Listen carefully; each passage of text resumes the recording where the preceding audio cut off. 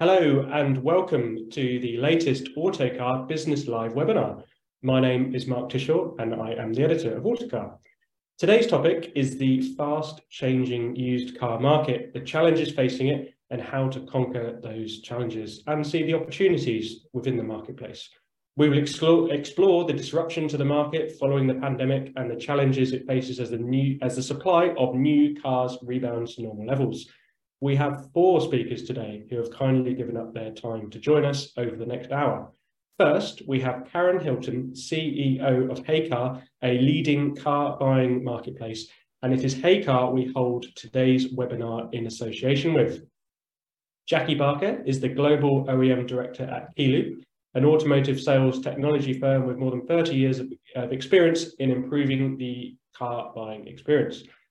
Nigel Hurley is the CEO of CarShop, a prominent used car retailer focused on the quality of the customer experience.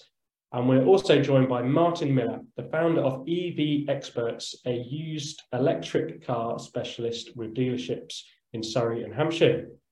Please do ask questions using the form on your screen, and we'll look to get as many of them as possible. We always have great interaction in these webinars, so it'd be great to hear from our audience today. Karen, let's come to you first to set the scene. What's the biggest change you've seen in the online used car market through Heycar over the past 3 years? I mean, I think it's probably easier to say what's stayed the same, because very little has.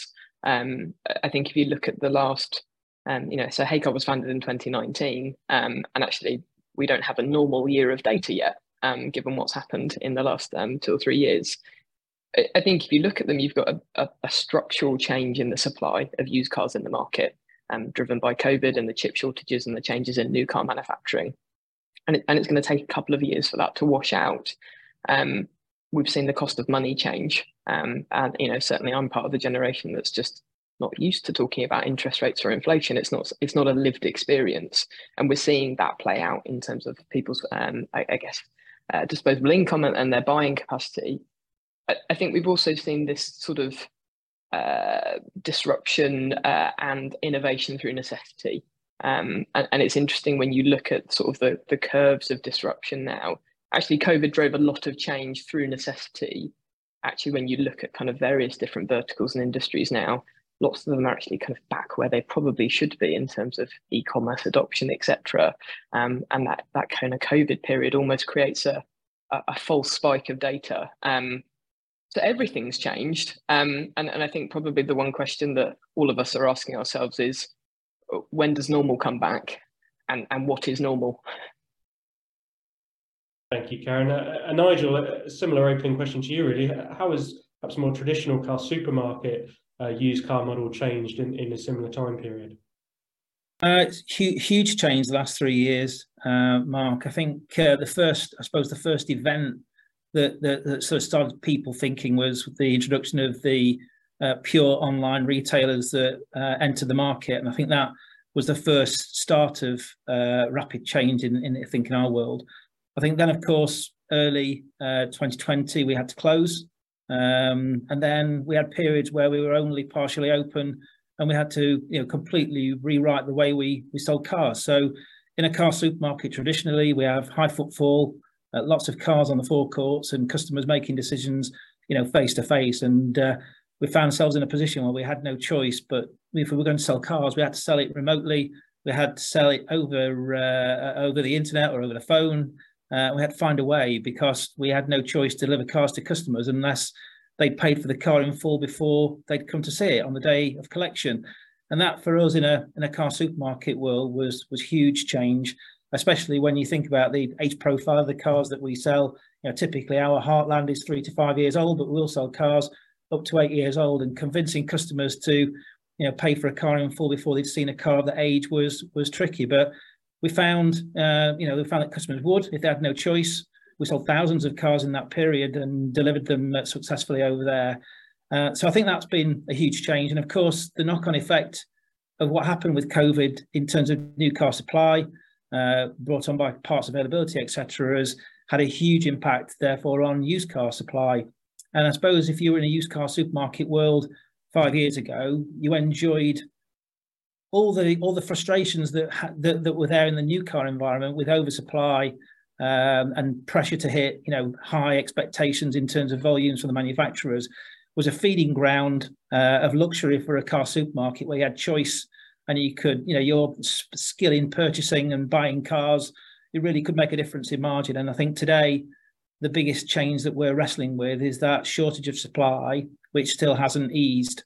And, trying to create a margin when you're buying, it's hard to buy. And then there's a ceiling, it appears sometimes, on what you can ask for cars. So I think over the last 3 years from a used car point of view, I think we've changed, we've adapted, and I think we've become more skillful in what we would class now as omni-channel retailing, but still finding and sourcing the right cars and preparing them quickly and getting them to market and making a margin is hard work. Thank you, Nigel. Jackie, could you tell us about some of the work you do with OEMs at Keyloop in the used car market in the context of all this disruption and change, and how that has evolved? Absolutely. I think because we facilitate that process through technology, and that technology has to connect OEMs. The job that I do with Keyloop is to work with the global OEM team. So we are managing a huge amount of requests for interfaces that come from the OEM space into the retail space. Our customers are primarily the retailers that license our technology. And what we're doing at the moment, the big focus for us, having seen huge transformation ourselves with the acquisition of many layered applications and many businesses that we're pulling into our own ecosystem. We're also modernising the way we work with our partner program so that flow of data is a lot more seamless. So the big focus for us at the moment is how do we manage all of those users that regularly kind of connect into our technology and provide that omni-channel experience. For that to happen, the way for that to happen is to connect everything from the first touch point. If it's through a platform like HeyCar, how does that customer then find their way into the retailer and complete that purchase? So connecting things like our showroom systems into front-end marketplaces that then lead you back into the whole life of that experience. We don't want to just focus on the beginning of the sale, but actually loyalty and retention happens in the way that customers use those retailers through the life of the vehicle. And it's really important that we understand actually the majority of the profit that's made by our customers happens in after sales, not just in the new car sales space. But there's been so much focus on that initial purchase in terms of all of the kind of noise in the press about, how customers buy from this industry. What we want to make sure we do is not just talk about four walls, but we talk about an ecosystem and how we provide the technology that facilitates that ecosystem. And when we talk about experience first, it's not just about how customers buy from our retailers, it's how our retailers use our technology. So it's making it more seamless, more connected, and that flow of data really transforms the way that those retailers bring their own products to market. So there's a lot of work going on to kind of put all of that together. Thank you, Jackie. And Martin, just to you, how has the used electric car market grown? You're quite a new business. Has the used car electric market accelerated as quickly as sales of new EVs? Absolutely. I think a few things have changed. We started in 2017. We were really selling to early adopters or even innovators. They were typically 80-mile range vehicles. It was a niche product to a niche audience. But now it's really early majority that are purchasing the vehicles. And that's also led to a growth of brands that are in the marketplace. I mean, when we launched in 2017, there were really only 4 vehicles that we sold. We've got 19 different brands in stock at the moment.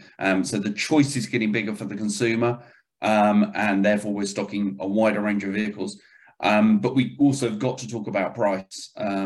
In fact, when we launched in 2017, EVs were actually really quite low priced. I mean, we were selling Zoes at £4,900. They were really struggling to find homes. Then in sort of 21, chip shortage, supply and demand issues, they become quite expensive. And now they've come back down again. So we've had a real fluctuation in price, which is difficult to manage as a business. It's also difficult for consumers because when things are changing in price quite rapidly, that's difficult to make them confident that now's the time to purchase. Thank you, Martin. So, Karen, I'll probably come to you for this one first, but I think it's something everyone want to comment on. Used car prices have been national news really over the last couple of years, driving inflation. Where are we with sort of the prices and value now? Are we at the peak? Are we on the way down? What's the state of play? Yeah, I think it's interesting. I mean, I didn't think I'd ever use my Adam Smith economic lectures so much as I have done in the last couple of years. I think there's, the media is responsible for some of this. There's this kind of widespread panic that kind of prices are about to plummet and we're going to go off a cliff edge. But there are no signals that supply is improving to the point that that's going to drive that. So if you look at the balance of supply and demand, we're still in a market where there isn't enough supply, and it's going to take a while for that to start coming back through. You've still got people staying in kind of their new car agreements, extending because there isn't the supply to move them into new ones. So there isn't that kind of supply coming back in. And despite the doom and gloom and the kind of cost of living crisis that we're all going through, there is still demand. So I think the kind of bringing together of those two factors, we're in a bit of a plateauing state. We're sort of in a 1.5 percentage point drop month on month. And I think that will continue. I think it's a fool's game to think that we're suddenly going to go through this cliff edge, because if we were, I think we would have already done it by now. But I guess my prediction is we'll continue to see prices realign slowly over the next couple of months. And don't forget, we're still seeing used car prices at an all-time high versus where they were in 2019. So we have a long way to go back down. And we have an awful lot of new car supply that needs to work its way through the system to drive any real kind of sustained changes in prices. I think the EV space is different, and I guess Martin's more of an expert there. There's definitely a bit more volatility in the EV space, and I guess as more and more new entrants come into play, and with the price realignment that you've seen, I guess, happening within the Tesla space, there's a little bit more volatility there. I think that, coupled with the cost of domestic electricity probably being front of mind for everyone at the moment, I think that's stalling a little bit of, I guess, consumer intent there. Martin, I'll come back to you actually. Is there anything you want to build on in there? Are you seeing that volatility day to day, week to week? Absolutely. It really has been quite a volatile price market. Absolutely. I think it was due to the rise in electricity prices, interest rates. EVs particularly at one point were quite high priced due to the shortage of supply. But now we're reaching price parity with a lot of vehicles where petrol or the ICE equivalent is the same price. We're seeing that that's actually tipping point. We're also actually seeing EV prices going up in certain categories. Certain cars have reached a point where they are just such good value that consumers are really snapping them. But yeah, there's more volatility ahead. I think the key thing with the EVs is not all EVs are the same. So some have got, I think, further to go down, and some we're definitely seeing going back up again. It's brand and sector specific. Nigel, what segments of cars are proving most successful at the moment, and perhaps which are the most challenging to ship? Well, I think certainly more successful cars are the cars that actually bring with it more risk. So the cars that we tend to do have the fastest stock turn in these cars that are sort of £10,000 or less. So you could say the affordability bracket.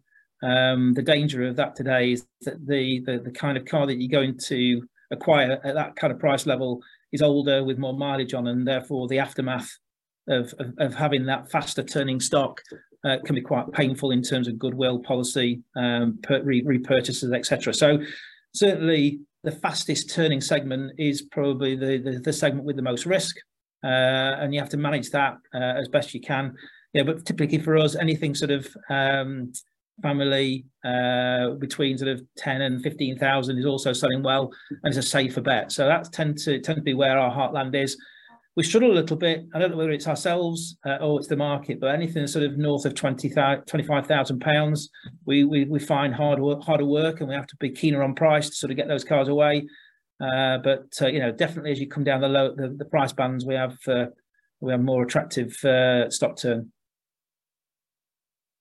Aaron, are you seeing similar on Heycar, those sort of trends in the online space being mirrored on the forecourts as well? Yeah, I think we're seeing very similar things to Nigel's point. I guess if you think about that kind of the cycle of stock that we've been through, we're also at the point now where the used cars that are in that kind of peak kind of 3 to 4 year old bracket from a price point of view, there's less of them and they're a bit less pretty. And they've lived a life. And to Nigel's point, that just means when you are selling them, the constant balancing in this industry is managing customer expectation, which is here, versus a 4 year old car that's done 60,000 miles and frankly has lived a life.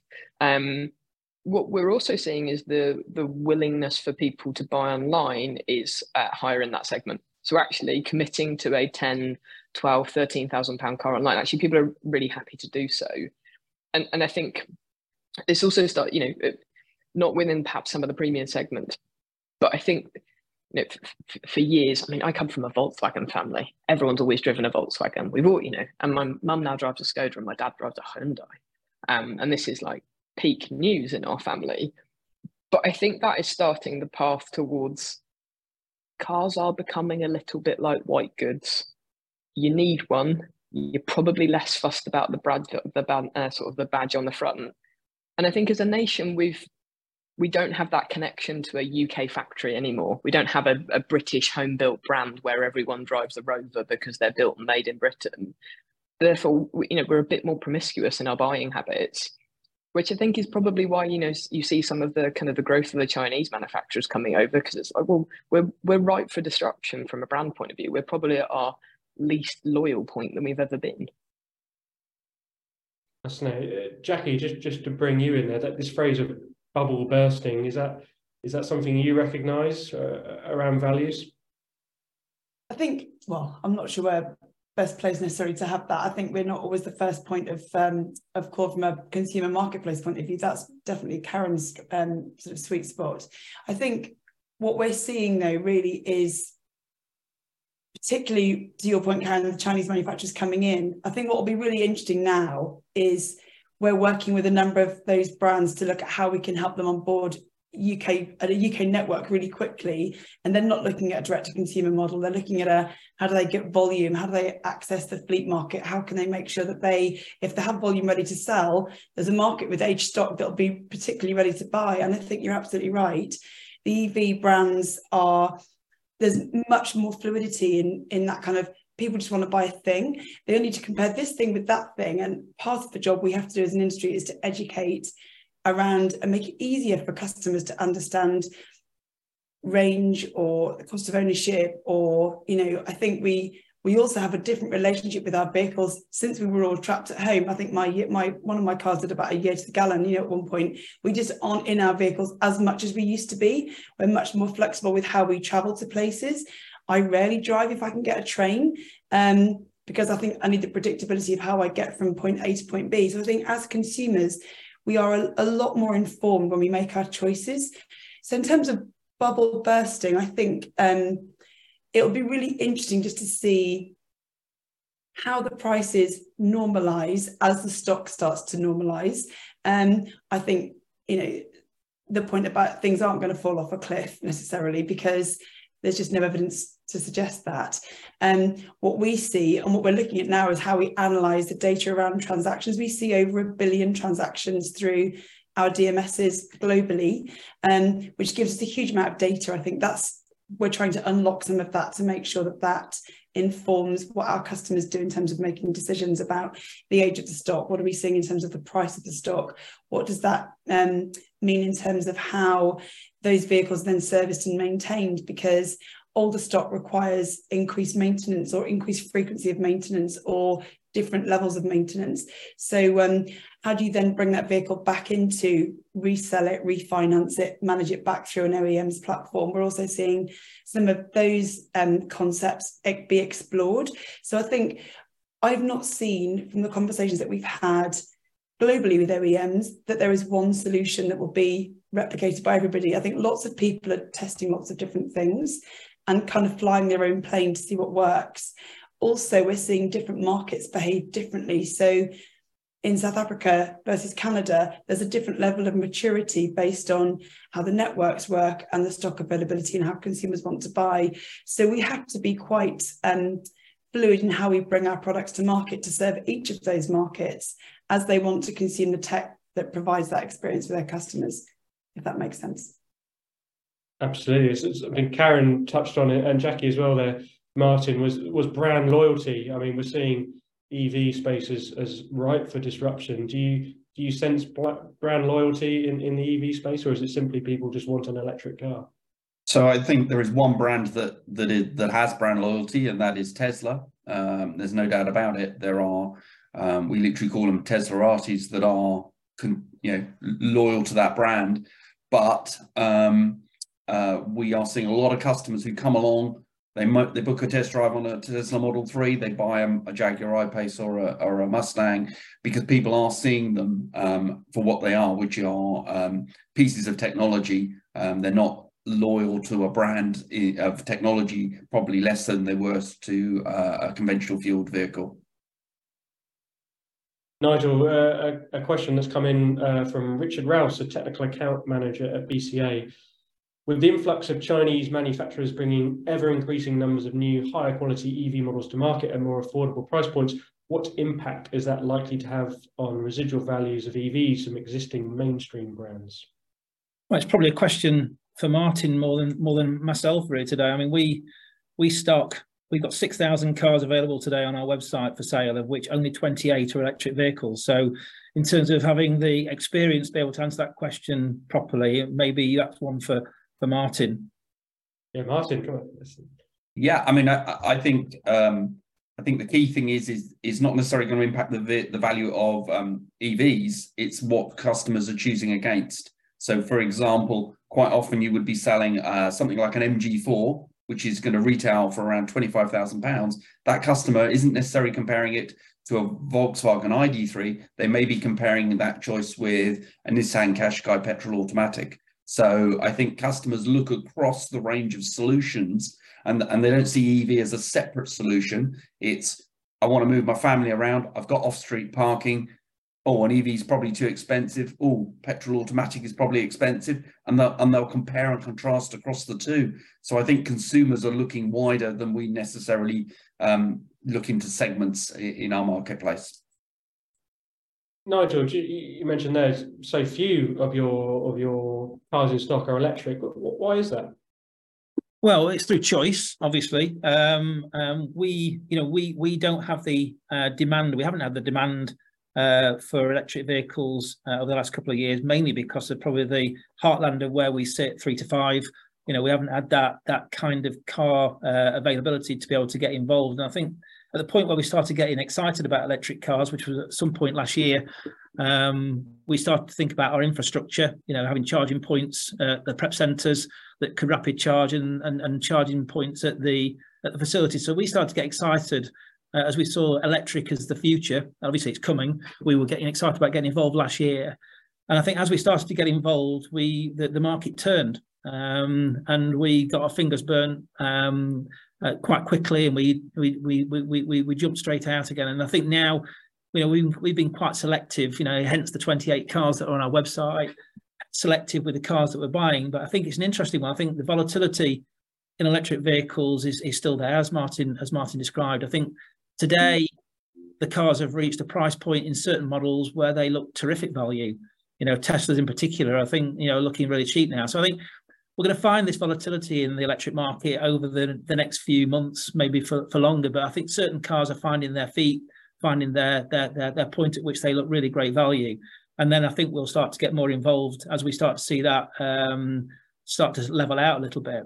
But I just wanted to comment on the price bubble, because I think that's interesting, really, again, in terms of perspective. I think Karen called it in terms of where we are right now. I think the level of the prices of entry of getting into a car has certainly grown over the last 3 or 4 years. But the volatility, if you exclude electric vehicles for a second, the volatility is gone. And the only thing that will change that volatility is if some manufacturer does something that's spontaneous, unpredictable, that we can't foresee. And that's unlikely. And I don't think the supply channels are easing sufficiently enough for us to see any impact this year at all. So definitely you're starting to hear stories around certain manufacturers where products are becoming more available, but you're certainly still talking months out rather than weeks out or days out. And normally you know, when you start to see targets being enforced on the retailers, that's when you start to realise that there's a supply opportunity, and that's definitely not happening right now. So I think this year will be quite normal. I think the 1.5% that Karen was talking in the first half of the year will be what we'll see the decline, excluding EVs.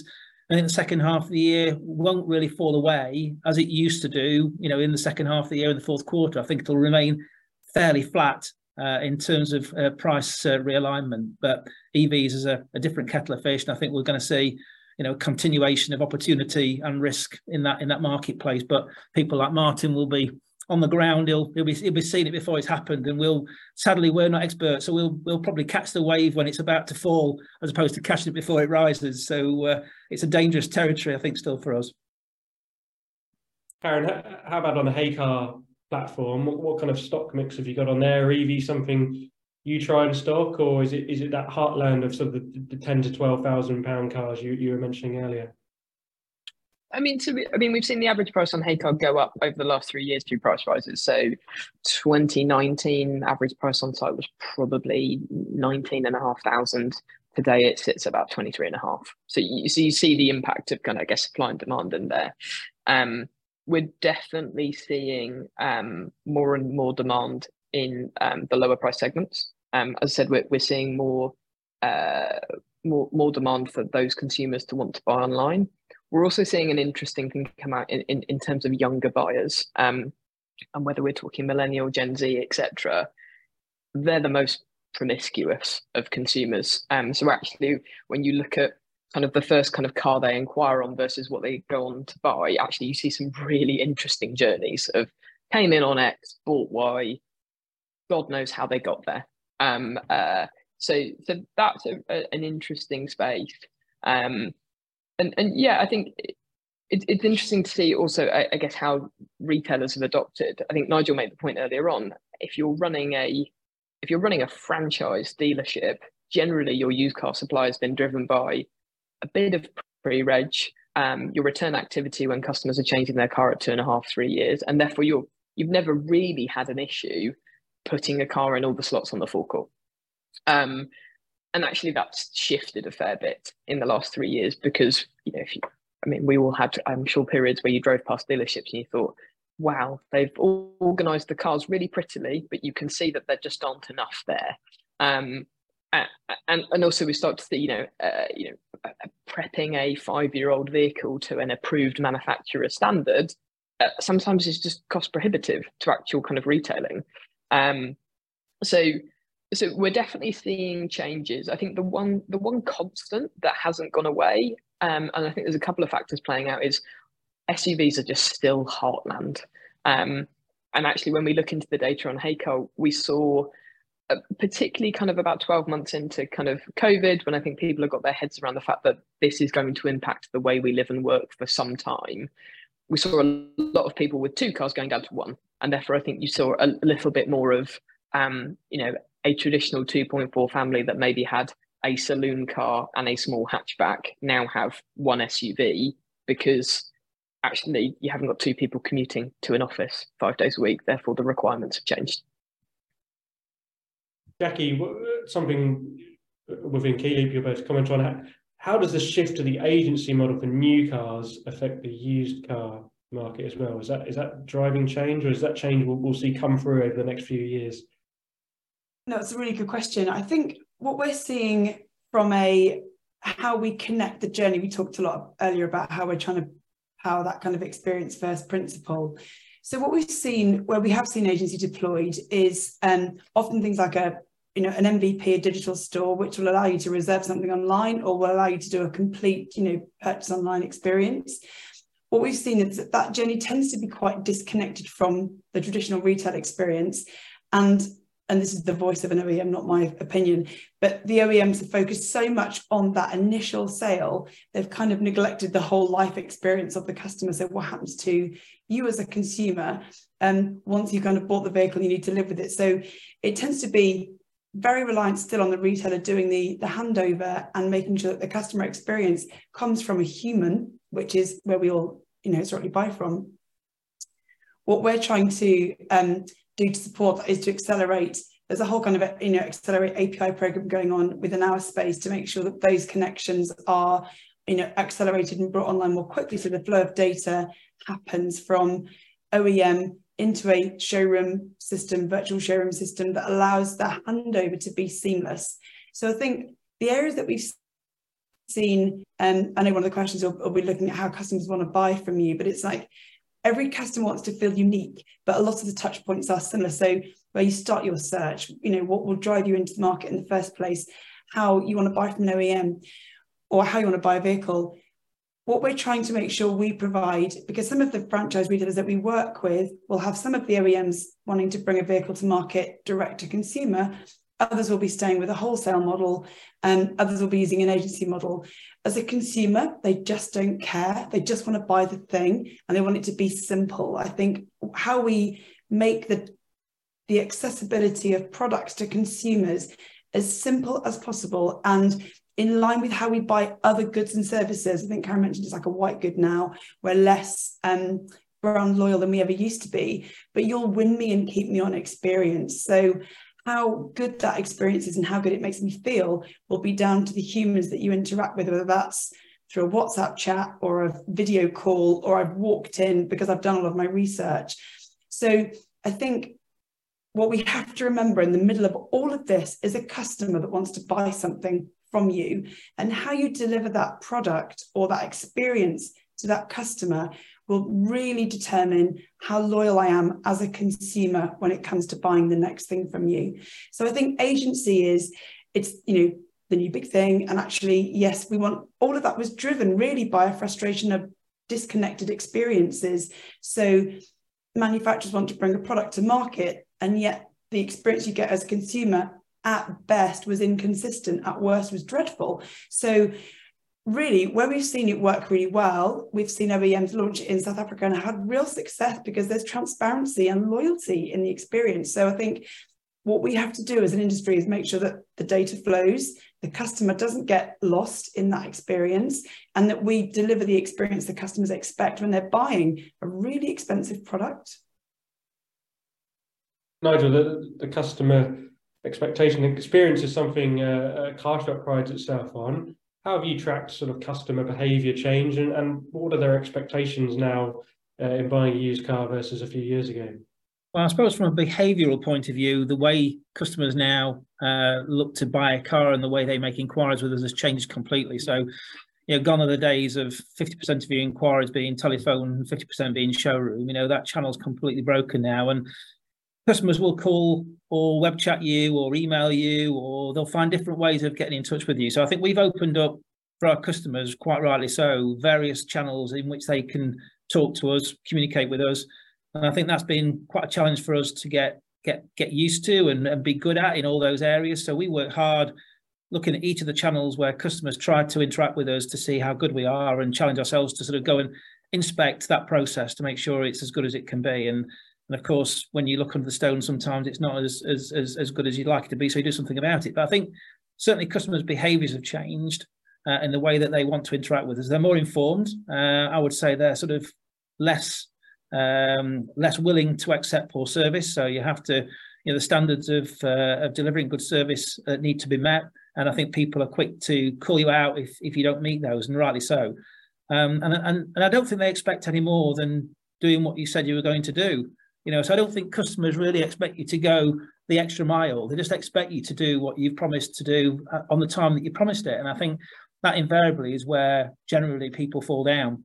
So I don't think their expectations are unrealistic. I just think it's hard for sometimes for our teams to avoid making promises and commitments that they don't then fulfill at the very time that they said they would do. So I think customers' expectations are not unrealistic, but certainly are more demanding. I think they've got wider channels now to make their voice heard if they feel that they've not had the level of service that they expect. But, from my experience in the car supermarket world, every complaint that comes across my door that I see is never unfounded. It's always for something where we've done something we should have done better, and it usually revolves around communication.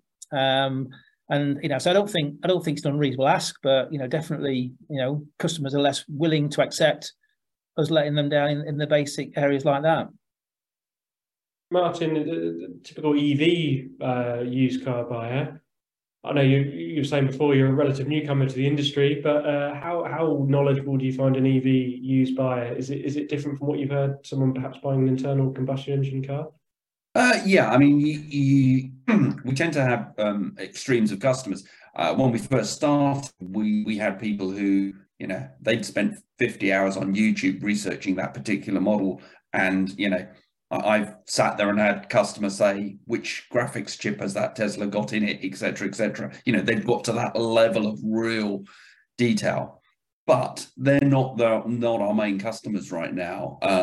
We still have those as customers, but we're finding a lot more people. It's now about our role is to educate them, and you know, the opening line is, and you charge at home, and you talk through charging at home. And if they can't charge at home, then it's not a no, go away, but it's, this is the local charging solution. So you've got to talk charging. You then got to actually have a conversation with them about range, because they all say they want 400 miles. And then you ask them the last time they drove 5 hours without stopping, and they can't remember, and, you know, et cetera, et cetera. So it is a consultative sell, but it's really consultative with the consumer before you even talk about the vehicle. And that's the bit that we pride ourselves in doing, is talking a customer through that. And there are times when we say, actually, an EV isn't right for you. And you've got to be honest enough to do that and say, with that budget and the constraints and the user case that you've got, it's not right for you. I think it's being really honest with the customer and taking them through that journey that's really important. I think, Mark, if I can add to what Nigel said, I think the bit that doesn't help us from an industry point of view is we are all used to just buying new things online now, and our expectation is instant gratification. And I had an example of this the other day. You know, I ordered some new gym kit at about 11 o'clock at night. It arrived at my house by 10 o'clock the next morning.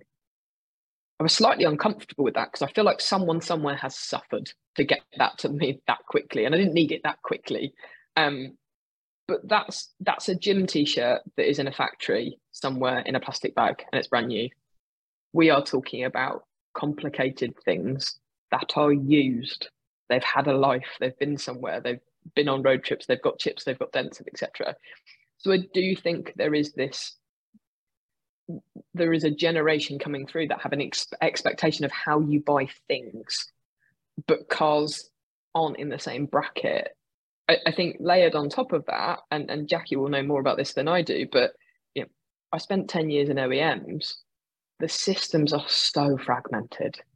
You know, if you look at within an OEM landscape, within a dealer landscape, God forbid if you look within a dealer landscape that decides to partner with multiple franchises that aren't part of the same kind of holding company, it's hard.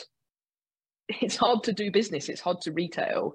You know, I bought a used car 6 months ago. I knew what I wanted. And the sales process was me emailing the guy I bought my car off last time saying, I'd like one of these. Can you let me know when you get one in stock and I'll buy it? Here's my price range, here's my spec. So the buying process was really simple. It was 3 emails. I spent 65 minutes sat in a showroom signing paperwork. And that's not changed in the last 10, 15, 20 years. But I'd done all my finance e-signatures online. Everything else was kind of digitized, but there was still a bit where I had to sit in a physical premises with some coffee and go through bits of paper in a little sleeve thing that then just lives in the drawer in the dresser. And you kind of look at it and you go, like, well, if the customer expectation that buying a car should just be better, it's like, well, there's some stuff that's fundamentally broken that isn't easy to solve. Jackie, there's a couple of bits I want to come to you on that, but Karen, just staying with you a second. What at Heycar, you know, online platform, how can you help make that better? You know, what's your pitch? How do you improve things in that space? Yeah, so I mean, for us, the bit has always been, and we're really clear on the view on this. We don't see a world where you can run a business where people purely buy online. Not right now. The customer adoption isn't there. It doesn't work. I think we've got a few examples of that in the market. Where there is a space is where people want to choose how they want to buy their car. So some people know their local dealer, have bought many years want to come onto a platform like ours and just see what they've got in stock and make a connection. Some people have no care whatsoever where the car is, who they're buying it from. They just want to be able to click a button online, transfer some money, and have it delivered to their house. And the real devil is the bit in the middle of someone that actually knows exactly what they want and is willing to put a little bit of money down, but then maybe still wants to go and see it. And I think, you know, I think it was John, actually, one of the Smythe brothers said, you know, it's the can you just bit that catches the industry out, because, you know, I really like it, I want to buy it, but could you just do that little chip on the bonnet, and could you just buff that seat up, and could you just see if there was a slightly tidier parcel shelf somewhere in the back of the parts department? That's the bit that makes this industry complex. I think to Nigel's point, you know, we've sold thousands of cars online now where we directly transact with the customer on behalf of the dealer. So we act as the sales channel for the dealership.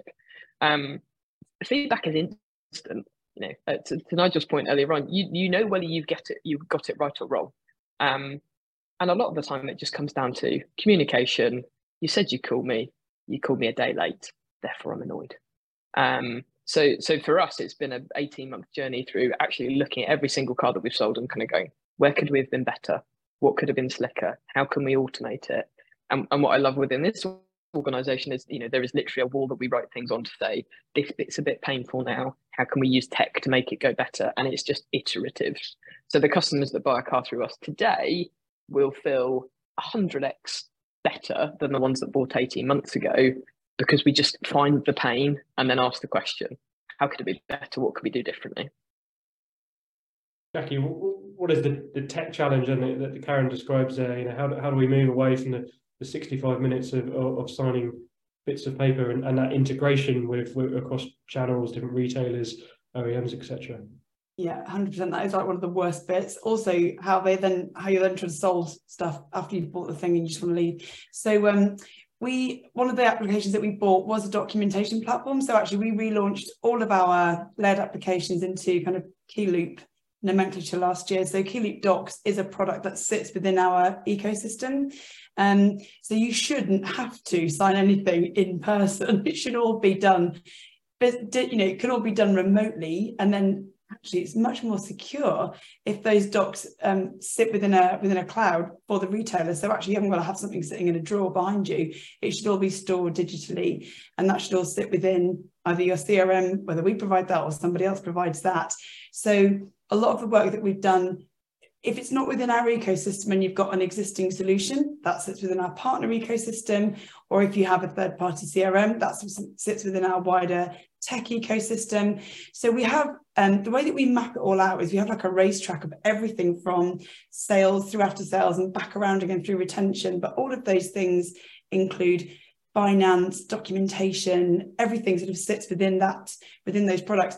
Each market that we operate in has a slightly different flavour depending on what's available through our own products tech stack or whether it's through a partner ecosystem solution.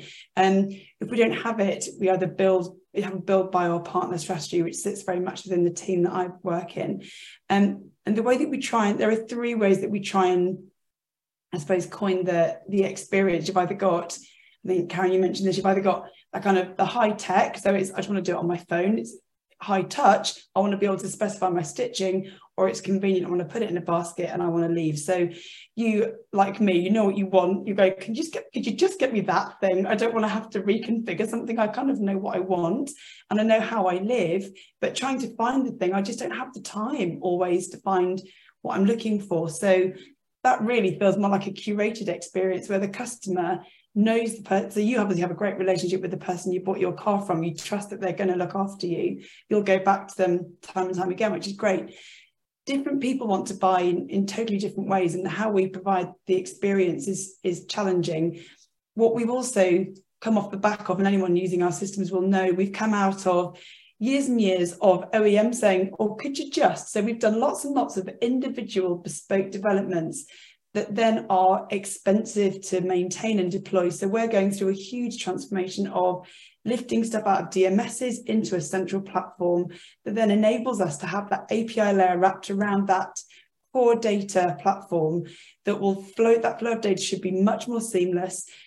and much more secure going through API layers rather than having, you know, updates coming once a day or every couple of hours. So the work that's going on, very much the biggest investment for us is migrating to cloud, migrating to a single unified data model, which allows that data so we can build once and deploy many. Most of the requests that we get from OEMs pretty much are doing a similar job. Same with retailers. You just want to help the customer to buy from you or to maintain their vehicle through you. And most of that functionality is similar. It's how we develop and deploy that tech in a way that really works securely for customers is how we kind of, that's our biggest focus now. So most of our engineering teams are focused on making sure that the OEM integrations are working and flowing as they should, but also that as we migrate into cloud, we're retiring lots of interfaces that are difficult and expensive to maintain, and actually API layers will facilitate all of that experience. Questions coming in, many questions now. Nigel, this is one for you from John Evans. Picking up on Nigel's comments about £10,000 cars being a risk in terms of after sales and goodwill, does Nigel think some of this is a result of the cost of living crisis forcing owners to neglect servicing, that the cars that are in a worse condition than they might have been otherwise a few years ago? Difficult one to sort of answer with some honesty, really. I think I don't know whether the cost of living crisis is making people not do the right thing when they've got, you know, bills to pay on their car. I suspect it probably does get them to cut some corners.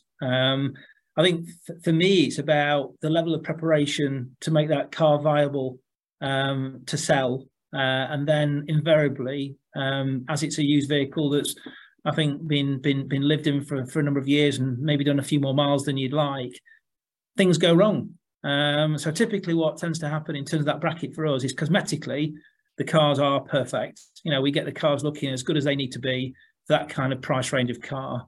Probably better than actually we should do. But it's the mechanical areas that you can't foresee that catch you out, whether it be during the preparation process, which then means that that car is not commercially viable to retail, or when it's post-sale, where something that, you know, you just could not have picked up either in the preparation process or the road test, that then you fall foul of within the 90-day period that we give our customers. So that tends to be why it's a dangerous territory, not necessarily maybe because they've probably not invested in their cars they should have done.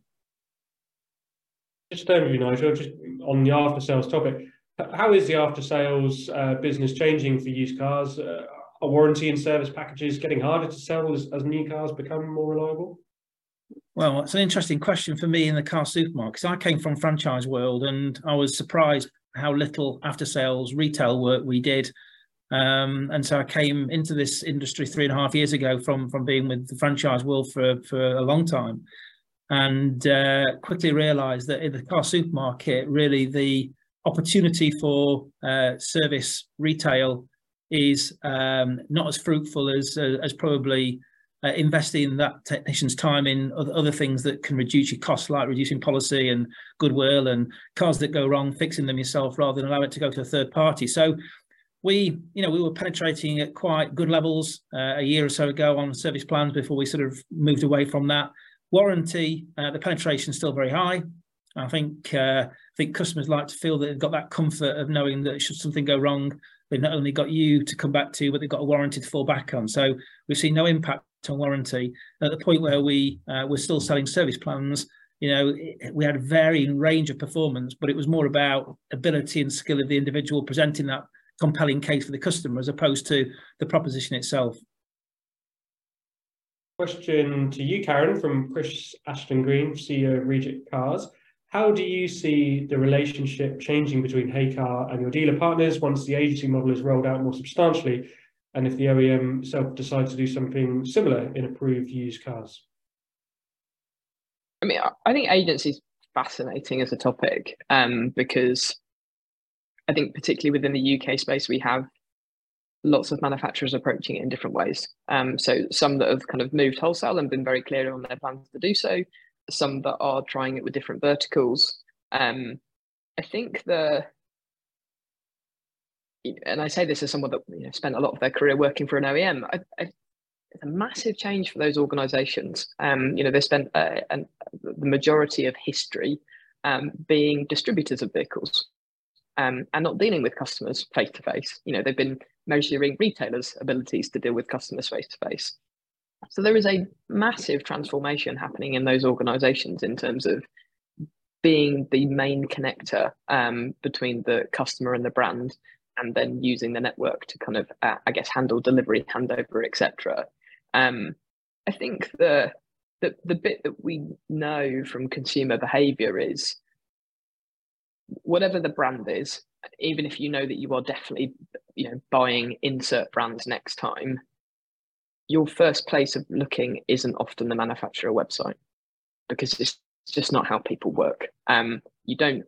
There's a less level of trust. You want an independent view on it. You want to understand. And that's why people spend, you know, hours and days in things like Reddit and goodness knows what. And I'm always amazed when I kind of spend some time within the Honest John business that we acquired. Actually, there is this heartland of loyalist car enthusiasts that people are far more likely to take advice from than they are a kind of pretty branded website. So I think that, you know, the relationship for us will be the same as it is now, which is how can we help you get your brand to market? Ultimately, we're a place where consumers come to find things. And I think as more and more OEMs transition towards agency, they will need access to more and more platforms like ours where customers are coming to find things. So I think it's actually a big opportunity. I think actually the most exciting role in an OEM right now is probably that person that's heading up marketing, because it's not just a brand awareness job anymore. It's not just how many leads can I generate to the dealer network through the website. It's a direct-to-consumer model in some places. And actually, I think that becomes a really, really exciting space in the next couple of years. Martin, a question you might like to take that's coming in from Jonathan Hootman, a finance manager at BCA. Looking further ahead, what impact on the used car market do you see as we get closer to the government deadline for the sale of new EVs only? Do you foresee a spike in demand or price for ICE cars leading up to that, or the opposite, and it will drive people more into EVs? I think the pricing, I think there's a couple of ways of looking at that. The consumer demand is there for EVs, no doubt about it. People in some segments of the population are really keen to have it, others are less so. And so clearly there's not going to be a sudden switch moving, meaning that prices of ICE will go up or the prices of EVs will go down. I think it's going to be it'll take time. But what we found is that once people have gone to an EV, they stick with an EV. So I think the demand will continue to ramp up. And if you look at new, that predicts that used will follow. I think there will be points where people will say, oh, I bought one in 2029 because it's the last opportunity to buy, that sort of thing. I think there'll be a bit of that. But I think actually, I think that the market will play the transition. It won't be just one market. There'll be so many segments in the market that different products will fluctuate at different levels. I think it's quite interesting. So particularly when there have been kind of fairly firm government announcements, when the 2030 deadline first came onto the news agenda, we saw a real spike in people looking at things like Porsche Lamborghinis. And you kind of, and yes, there's not a huge volume of them, but I think people are going to go, well, if I'm not going to be able to have fun for much longer, what's my next car or the one after that? And when am I going to have some fun? And it was a short-term spike and it then died down. But I think there will be a lot of people thinking about what's my last hurrah and what does that look like? But I think also there will be some other segments where, for example, city cars, it becomes so obvious to buy electric that they become that segment will flip over quicker than larger vehicles that need SUVs that people run for family vehicles for long holidays. It's a different segment. So I think the way segments will work will vary. Yeah, I mean, I have a 2.5-year-old daughter and I have literally no idea what she's going to learn to drive in. I can't predict it. I want her to learn to drive in a beaten up Vauxhall Corsa because that's what I was subjected to. I don't think it's going to look like that. No. Nigel, production bestsellers like the Ford Focus, Ford Fiesta ending over the next couple of years, how will sort of these heartland cars disappearing affect the second-hand market in the longer term? Will it just simply become something else, becomes the sort of the staple used car, as someone asking that who's had 4 Ford Fiestas over the years? I don't think we'll miss a heartbeat. I think it will just be business as normal. The gap will get filled. A little bit like what we talked about earlier about these cars now, they're all good. You know, white goods kind of was used as an expression, wasn't it, about these cars? So I think it will be for those people that have been loyal to that brand, if they still exist, they'll just find an alternative. So I don't even think we'll feel it. We'll not even see it. It'll just disappear and get filled by something else, will be my view. Karen, how have you seen demand or traffic on your website for things like the Focus Fiesta? As those cars are sort of, you know, disappearing from the headlines, is demand tailing off, or as Nigel says, people are just moving on to something else? I don't think the data tells a clear story at the moment. I think what we see is a concentration of people looking for a cheaper vehicle, kind of around the £12,000–13,000 mark. That's definitely playing out, but I think people are, the biggest behaviour that we see on site is actually people are just driven by a monthly payment now. So actually, I come to a site with a budget of £300. What can I get? And I think that will just continue more and more, because, you know, if people look at it today, I think Martin made the comment earlier on, you know, there are some older Model S, Model 3, whereby you can just do a direct comparison. Like, do I want an early Tesla model that's quite cool, and do I want to become one of the cool people that are adopting that, or do I want a Ford Focus for the same money?